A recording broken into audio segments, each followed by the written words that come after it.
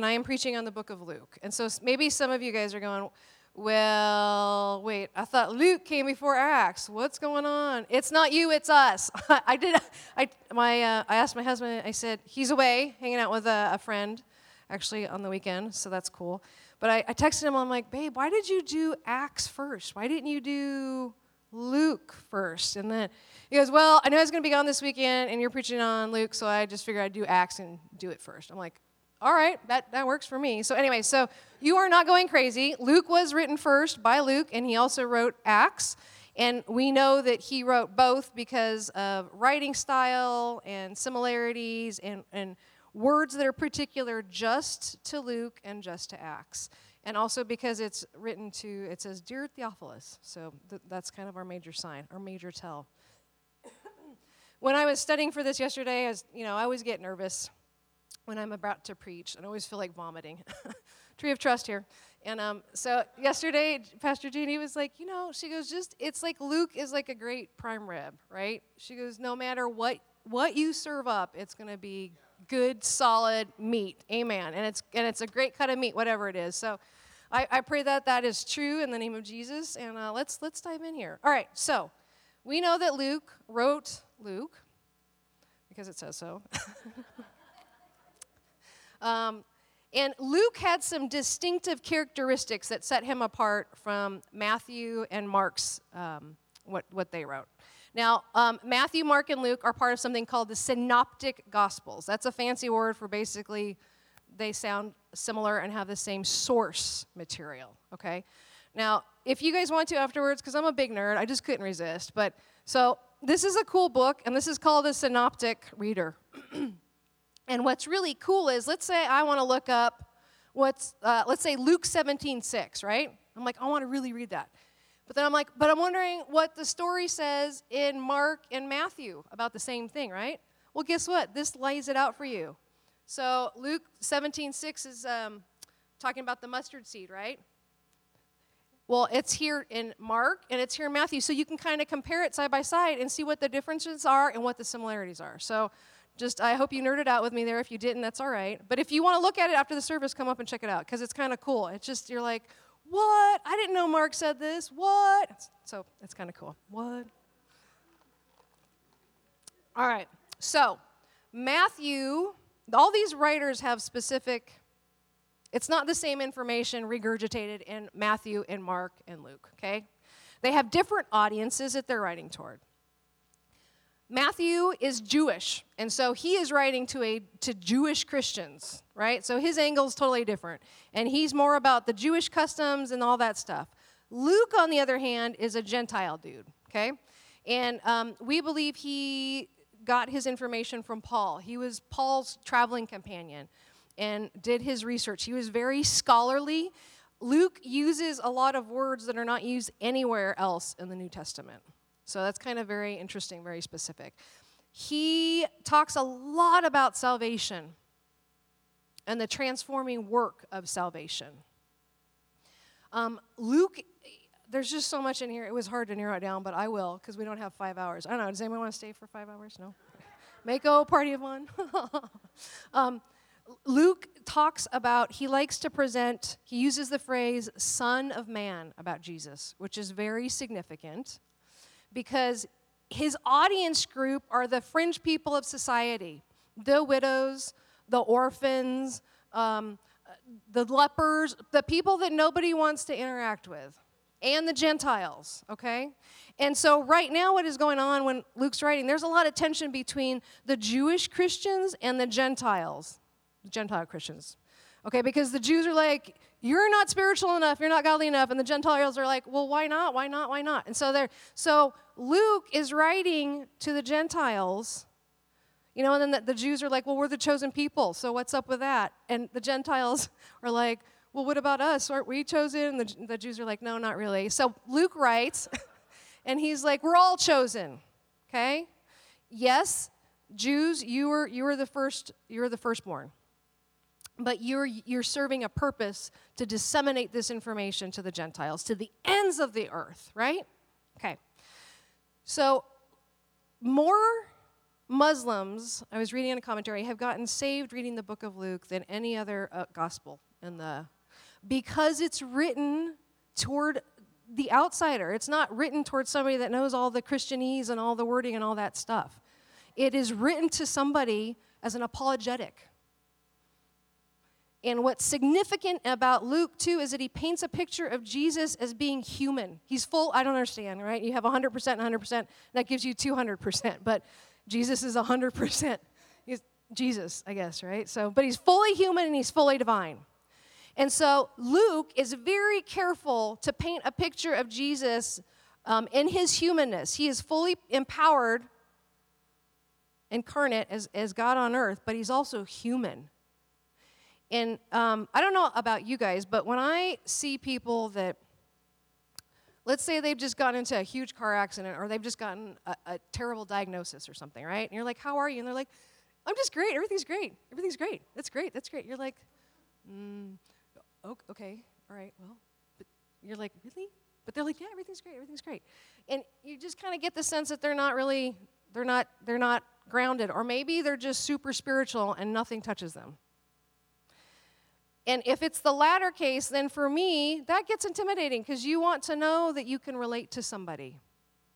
You know, if they're so up here and nothing touches them, what's the point of faith, right? And so Luke is writing to these outliers in society, and he's like, Jesus was a real dude, and he got it. He got what it meant to struggle. He got what it meant to walk through this world and have grief and sorrow and pain and loss. He gets it. So that is very significant. Luke has got all these stories about the lost coin, right? And, all these things about the prodigal son, right? You going out in redemption. There's a lot of redemption going on in Luke, okay? Things that are considered trash, disposable, undesirable. Jesus is like, no. We want that. That's what we want. I will go after the one. The one sheep leaves the flock, I'm going after it, right? So Luke is very much about that, which is in contrast to Matthew, which is more corporate. It's about the corporate body, okay? All right. Luke is combined with Acts, because he wrote both, occupies 27% of the New Testament. That's pretty significant. That's almost 30%. This one guy wrote 30% of the New Testament. So we should probably pay attention to what he has to say. That's significant. All right. What I thought we would look at today, as I was thinking about these things and kind of what makes Luke tick as opposed to the other Gospels, he really wrote the gospel of the underdog. And so I thought, well, as I was praying about this, let's look at the Beatitudes, right? Because if that doesn't paint a picture of an underdog, I don't know what does.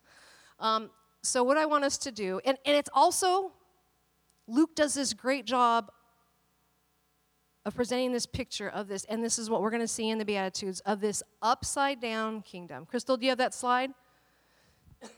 It's this inverted culture, this inverted kingdom, right? The world that we live in says, more, me, how can I get on top? I'm going to crush anybody to get to the top, right? Me first. And Jesus comes along, and he's like, time out. That's not how my kingdom rolls. That's not it.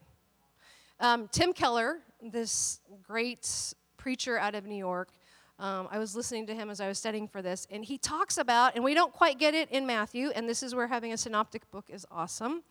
In Matthew, there's a version of the Sermon on the Mount in Luke and in Matthew.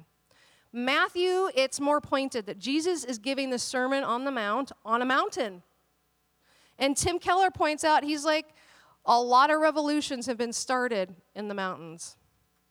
Jesus is starting a revolution. And Jesus is very clear about it. He's like, I'm coming to mix things up. How you do stuff, Pharisees, religion, that's not it. You missed the boat. This is how we do it. And so we look at the Beatitudes and we see that Jesus takes everything that the world values, that religion values, and he turns it upside down.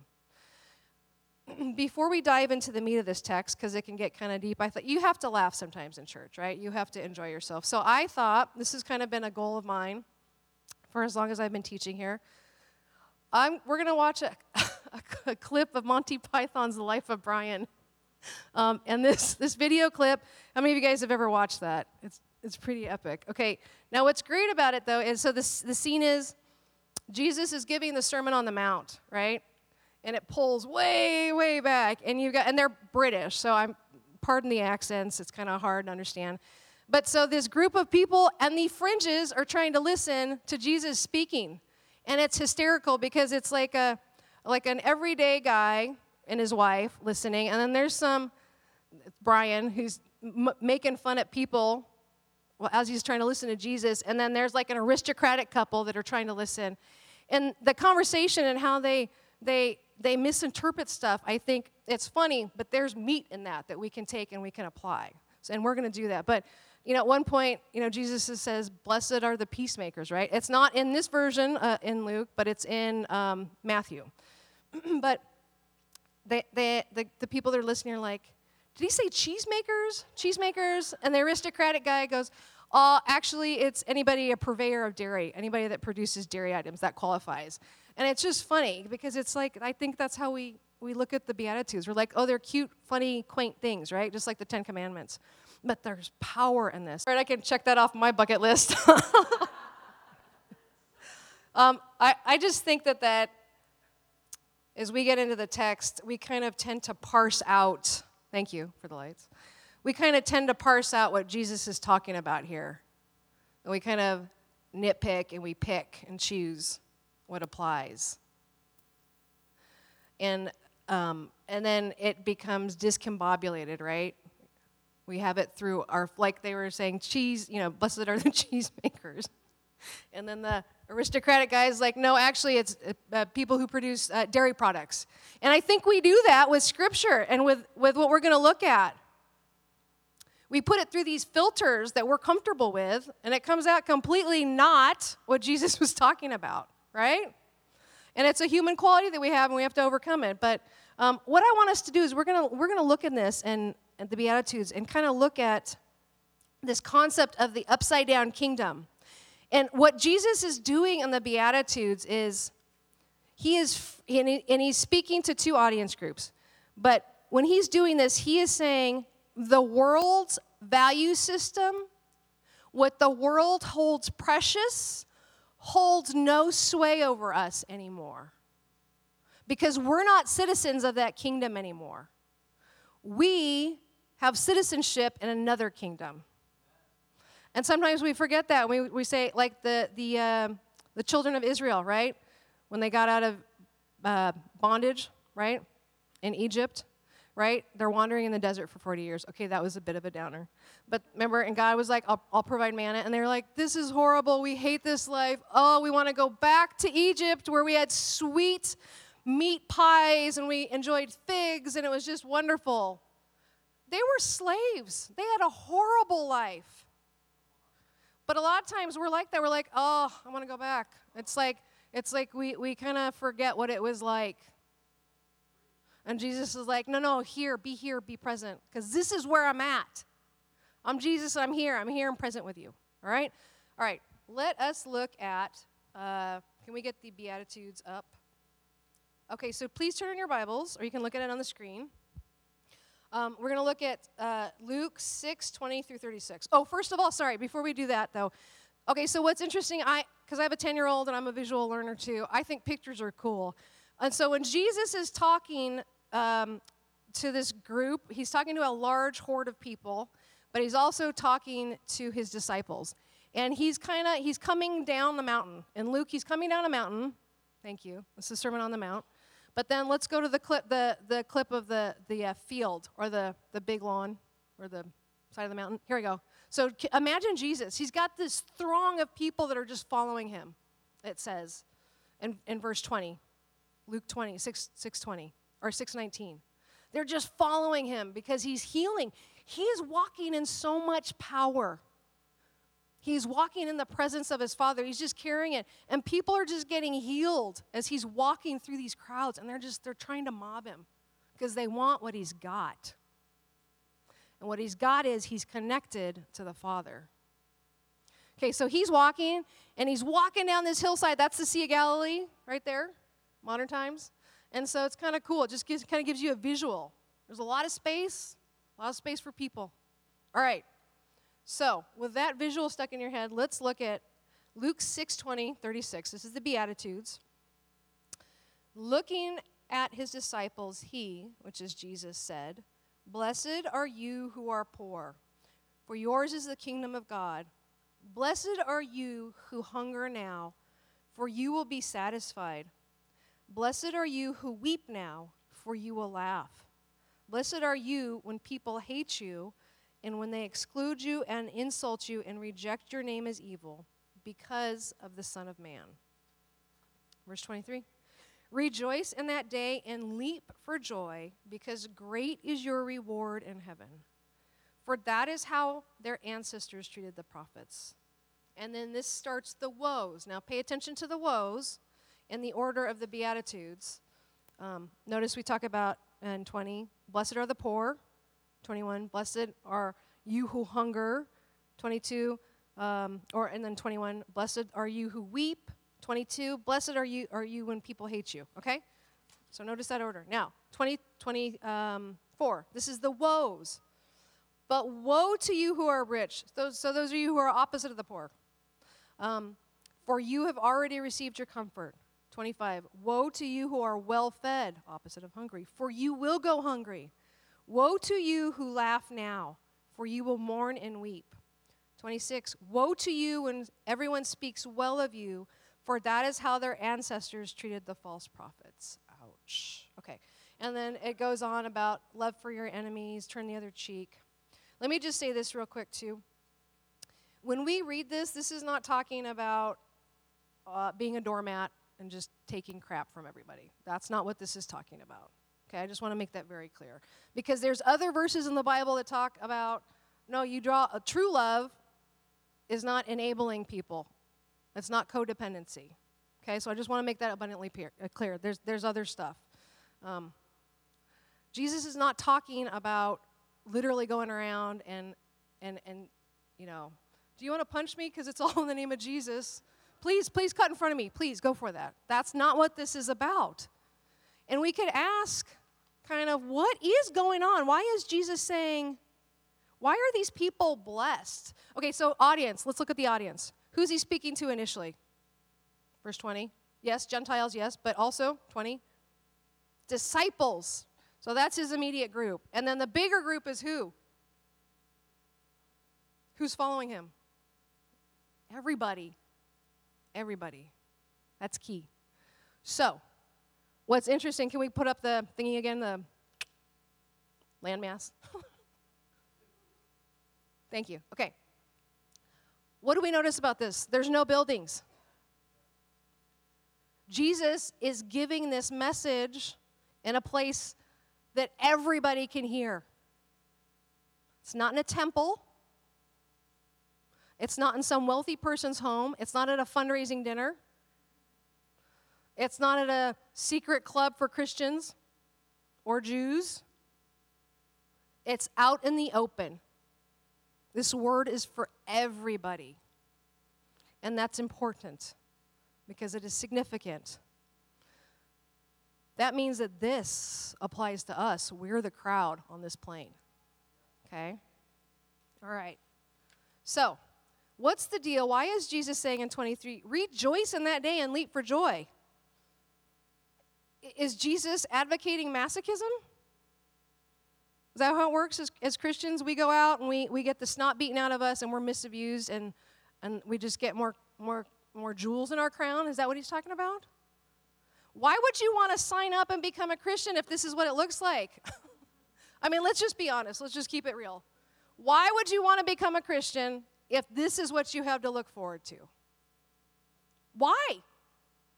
Can you imagine if you had somebody, let's say you go to CarMax, and the salesman is using this tactic, and you're trying to buy this used car. He's like, well, I'll tell you what, this one's a real beauty. Engine's going to blow in about 10 miles. The bumper's about to fall off.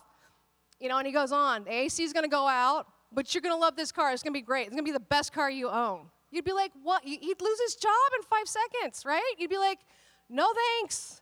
You're not doing a good job selling. So what is going on here? Why is Jesus worded it this way? What the heck is he talking about? Context is important, okay? We're not going to read it real quick, but I just want to, in 27 through 35, and then also through the end of the chapter, Jesus also talks about love your enemy, turn the other cheek. If somebody takes your coat, you give them another one. Or if they're your shirt, you give them your coat, right? And so, well, it kind of seems, so they're talking about this extraordinary generosity, extraordinary love. Now, let me tell you this real quick. Let me deviate, because I think it's important to kind of set up some boundaries here so that you don't leave church thinking, all right, I'm just going to just give stuff away and allow myself to be, just taken advantage of wherever I go. That's not what this is talking about. But let me just provide this illustration. So, as you guys know, we have this giant field over here, right? There's a huge homeless colony that's there. I mean, some of these people have tents, and they have a doorbell system set up. Like, you walk through a certain group of rocks, and they have it rigged where you ring through it, and it dings. It goes ding-dong. Okay, so a lot of these homeless people have cell phones, and a lot of them have iPhones, which trips me out because, they're a chunk of change, right? But so for a while, we were trying to be good neighbors. We have external outlets here. So we would let them come onto our property and charge their phones in the parking lot, because we're just trying to be good neighbors and to show compassion, right? Be like, you wanted the shirt off my back? Here's the coat, right? Okay, but what started happening was they leave their beer bottles and their paraphernalia and other stuff on the property. And so we lovingly had to draw a line and say, we've talked to you guys about this. You're not abiding by this agreement that we set up, so you can't do this anymore. So I'm putting that out there, that the Bible doesn't say that we're not to have any boundaries and we're just to be doormats. That's not what it's talking about, okay? Because we could go into a whole bunch of other scripture, but what is going on here goes back to the upside-down concept of Jesus' kingdom, the upside-down kingdom. But it still leaves you with the question, why is Jesus saying, blessed, blessed, blessed are you when you weep, when you're poor, when you're hungry? Why? Well, the word blessed has a long history.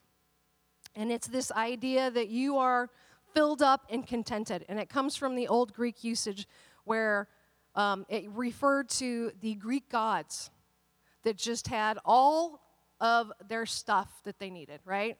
They were up in Olympus. They had no wants, no needs. They were detached from the greedy humans, the needy, greedy humans, and their wants and their desires and their needs, right, and their shortcomings. Okay, and then the word got morphed to mean the aristocratic people in the Greco-Roman world. They were so insulated from the needy. They'd have beggars come to the door, and they'd be like, send them away, send them away. Okay, so that's kind of, and then, is that Jesus calling? Is that Jesus calling? Is it Jesus? Yes, Jesus. I'm in church. I'm sorry. Just 1 second. All right. So what does this word blessed mean in this context? And why does Jesus say to rejoice when you're experiencing this stuff? When you're poor? Well, here's the deal. You can be a Christian, right? And you can say, I got my ticket to heaven, I'm going to heaven. But that's not the whole of it. True salvation, and what Luke is talking about, is transformative. When, how many of you guys saw Minority Report? Anybody? With Tom Cruise? Okay, all right. Meko, party of 3. Party of 3. Okay, thank you, John. Party of 4, Meko. All right. But in Minority Report, it's set in the future, and what they use, well, it's not too future because we have it now, but they use retinal scanning, right? And so, Tom Cruise has been framed, his character, and he has to get back into the building that he used to work at and kind of prove himself that he was innocent, right? But they use retinal scanning. So what he has to do is he has to get a new set of eyeballs, which is kind of gross. But he goes to this creepy doctor, like in this back alley, and this creepy doctor gives him new eyeballs, right? And so he goes, Tom Cruise to this facility, and he passes the scan because he's got a new set of eyeballs, right? Well, that is the idea behind what Luke is talking about with the Beatitudes, that we can look at being poor. We can look at being hungry. We could look at being mocked for Jesus' sake and count it all joy. Not because we're masochists, not because Jesus is like suffering, yay, suffering. It's works-based. It's because we have a new set of eyeballs to see the world. It's not even a new prescription of glasses. It is new eyeballs. We have a new retina. It is attached to our brain in a different way. So this is the gist. When Jesus is saying especially to the disciples, blessed are you who are poor, it's not just financially poor. It is poor in spirit. And this is why they are blessed, because Jesus is saying, you understand, you will get to the point when you're walking with me, not just salvation ticket, great, I'm going to heaven. But you are transformed. You have a new set of eyeballs to see the world and to see what you're going through. And you can look at that and you can say, Father, I am so utterly dependent on you. I am so completely broken. I have nothing of my own accord. I am completely and utterly dependent on you. Now, this is not saying that Jesus wants us to be invalids and not help ourselves. That's not it. Let me paint it to you this way. Sophia, recently in the last year, she had stomach problems. So we had to go get endoscopy, which is they knock her out with anesthesia, and then they do it was no big deal, but they had to do little snippets in her intestinal tract and her stomach.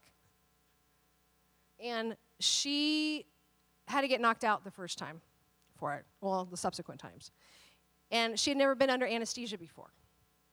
And so after she was knocked out, she came back and she cried hysterically for an hour. And when she was still asleep, they took out the IV, and so they put the bandage on, and she started bleeding a little bit through the bandage, right? So she wakes up, she's lost 4 hours of time.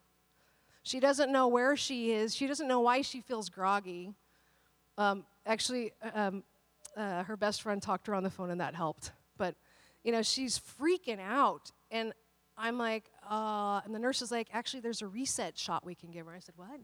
She's like, we can give her a shot that'll knock her back out and rearranges her brain neurons and then wakes her back up again. I'm like, well, we might have to do that because she's been doing this for an hour, right?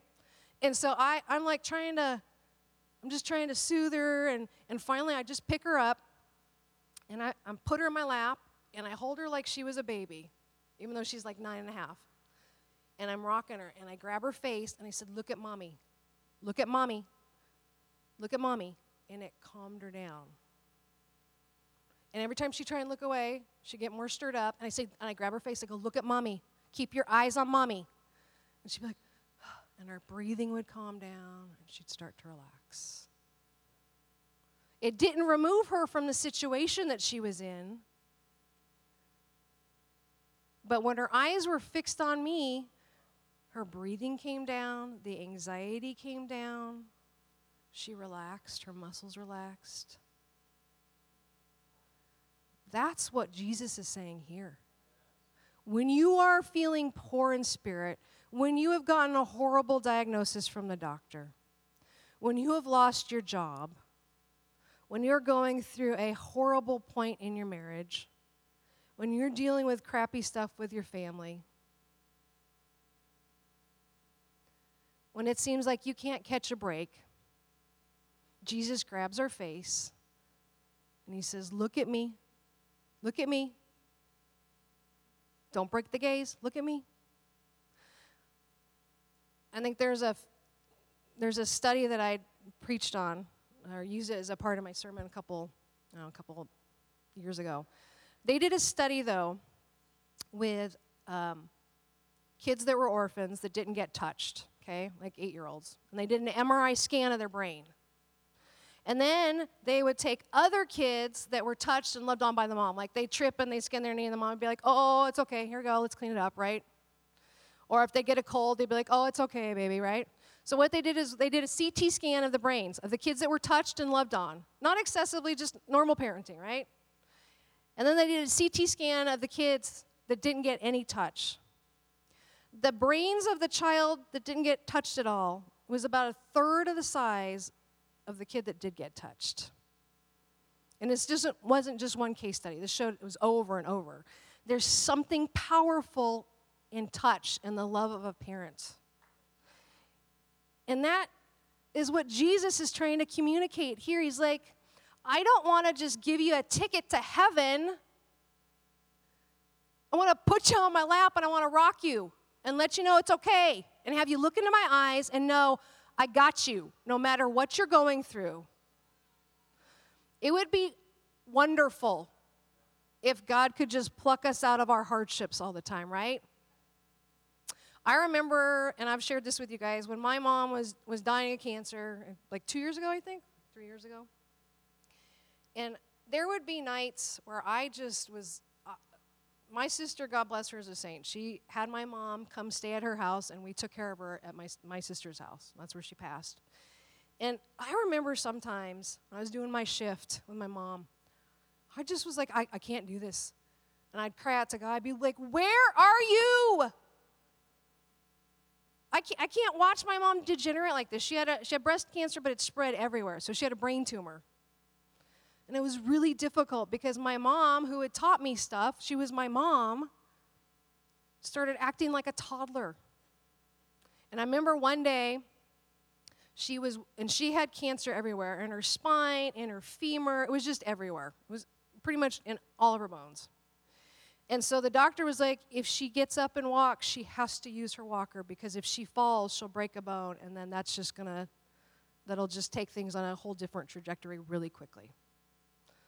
So this one day, she got up out of bed, and she's like, I'm going to go walk around the house. And I was like, no, take your walker. And she was like, no, you can't make me. I said, I know, but please take your walker. And she wouldn't take her walker. And I was like, okay, if she falls, because she was heavier, and I was like, if she falls, I can't catch her, and I don't want her to break anything. And so I remember the first time I had a restrainer, and it broke my heart. I went home and I threw up, and I sobbed in Josh's arms for 3 hours, as it broke me. And I was like, God, where are you right now? Where are you? I need you. And I remember God was like, I am with you. And I want you to remember that I wept also. I know what loss is. I know what grief is.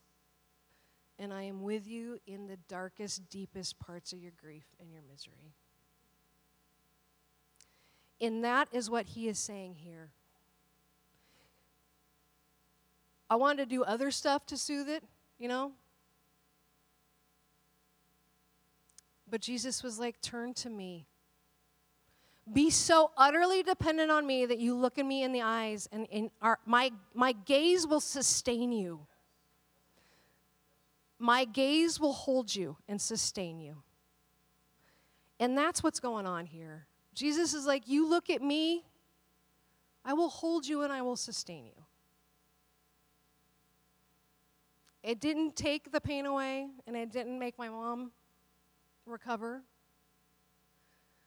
But I knew Jesus was with me in this grief, and it was like a small, quiet voice this one night. And it's like Jesus was like, I know what grief is. I wept. I've lost. I know what that is. I know what pain is. I know what separation is like. And that comforted me. That gave me strength. And that made me want to lean in farther to him. And that's what the Beatitudes are about. Jesus is like, I want you so utterly dependent on me that nothing else even comes into play. That you know that nothing else will sustain. Nothing else will satisfy. Just me. Just me. And I am thankful that we have a Father who's got a father's heart. He's not just like, hey, good luck with that.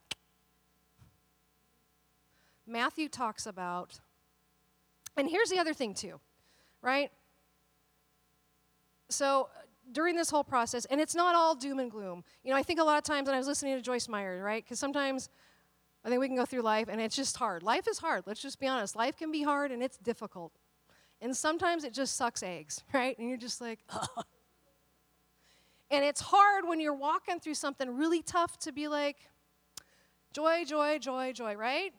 Like, where is that joy supposed to come from? And yet Jesus commands it. In 23, he says, rejoice. It's not, you should think about rejoicing. Consider this. It's a command. In the Greek, it's a command.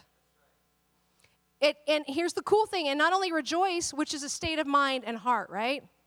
What does it say to do? Leap for joy. It's action. Sometimes if we don't feel it, we got to act on it, you guys. We got to step out in faith and we say, God, I don't understand why you're allowing my mom to die right now, but I praise you anyways, and I choose to walk with you. I choose joy.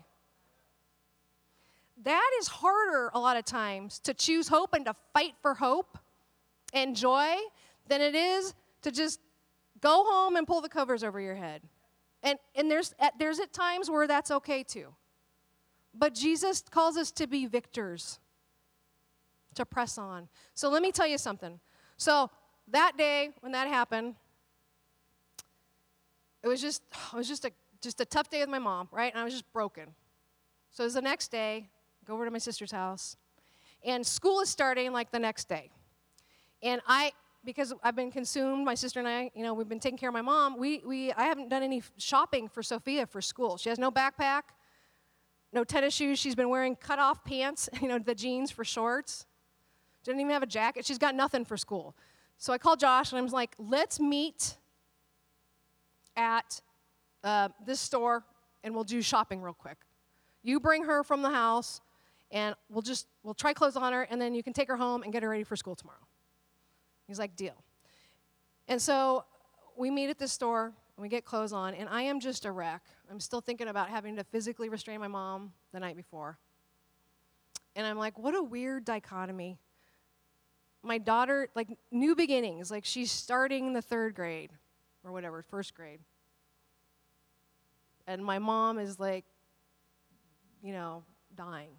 And I just was so messed up in my head. I was trying to make sense of it. And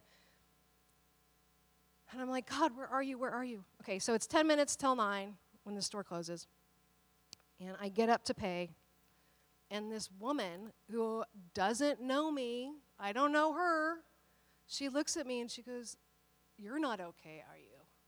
And it wasn't a mean catty. She knew me like we were buds. It was like Michelle had asked me, or Kim, or Eileen, or Michelle, are you okay? I'm like, no, I'm not. And I just emotionally vomited. And at 9:30, when she finally finished ringing me up, we talked for 40 minutes. Check this out. Turns out she was an oncology nurse, cancer nurse. God was amazing. She's like, I don't usually do stuff like this, impromptu counseling sessions at my cashier. And she wasn't a Christian either. But she's like, I just felt like I should ask you if you were okay.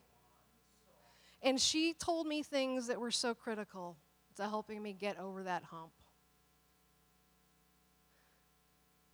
So when Jesus says, blessed are you when you weep, it's because he says, A, I'm with you. B, I will always provide. Always provide. I never in a million years would have thought the cashier at Nordstrom Rack is going to counsel me for 40 minutes, and that's how God's going to get me over this hump. That's how God's going to provide in this situation. Never. And I just think that shows the heart of the Father, that he cares for us, even when we're in the midst of just hardship and we're just grinning and just doing the best that we can to hang on. He's like, I am with you. Blessed are you. That is a proclamation of victory. That's not a platitude. That's not like hey, cool, great. That is a proclamation of victory. That is a proclamation of God's provision in your life. Blessed. And it may not look blessed now, but we know that God is faithful and he's good. So if you are in a spot right now where you're just like, I can't do it. I'm at my limit. I'm maxed out. Time out, Jesus. Hang on. Don't give up. Because Jesus says, I am with you. I have given you new eyeballs. Blessed, that's a proclamation that he says over us. We are blessed. And it may not look like it, but guess what? Sometimes we have to rejoice, and then we have to get up, and we have to act blessed. We have to act in joy, even when we don't feel like it. Let me tell you something, too. We have an enemy that's a total jerk. I want to say something else, but I won't. And his whole thing is he wants to rob, kill, and destroy. He wants to destroy our joy, rob us of hope. And so sometimes when we're in the ditch and we just want to peace out and we're maxed out, don't do it. Don't give in to Satan. Be like, oh, I cast you out. I kick you in the booty in the name of Jesus. Jesus says I am blessed. I stand on that promise. It's a promise you can take to the bank.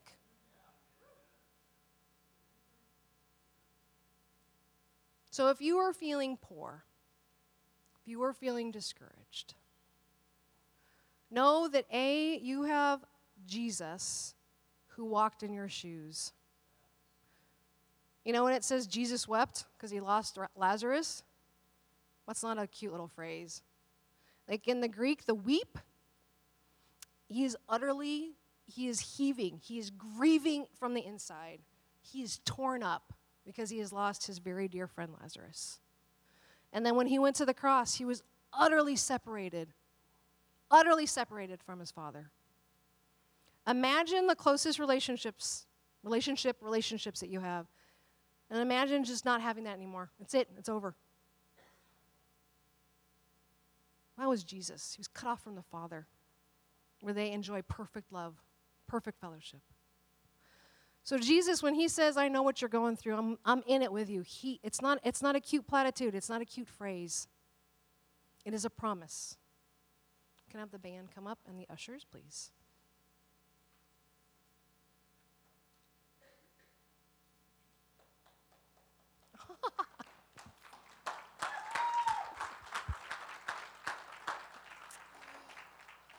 Well, God is good, isn't he? We serve a good Father. Let me pray for the offering, and then we'll just do some worship together. Amen?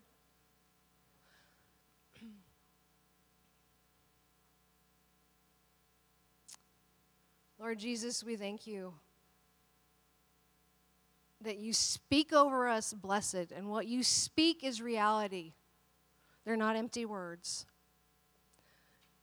And Jesus, we give this offering back to you out of an abundance of thanks, a thankful heart, God. We choose to put your mark on our finances and to say, Jesus, there's nothing in our life that you cannot have access to, that you cannot have lordship over. So God, bless the offering. And we pray that as we close out with worship, you would speak to hearts, minister, God, woo us, love on us. And most importantly, I pray that we'd press into you and hear the Father's voice.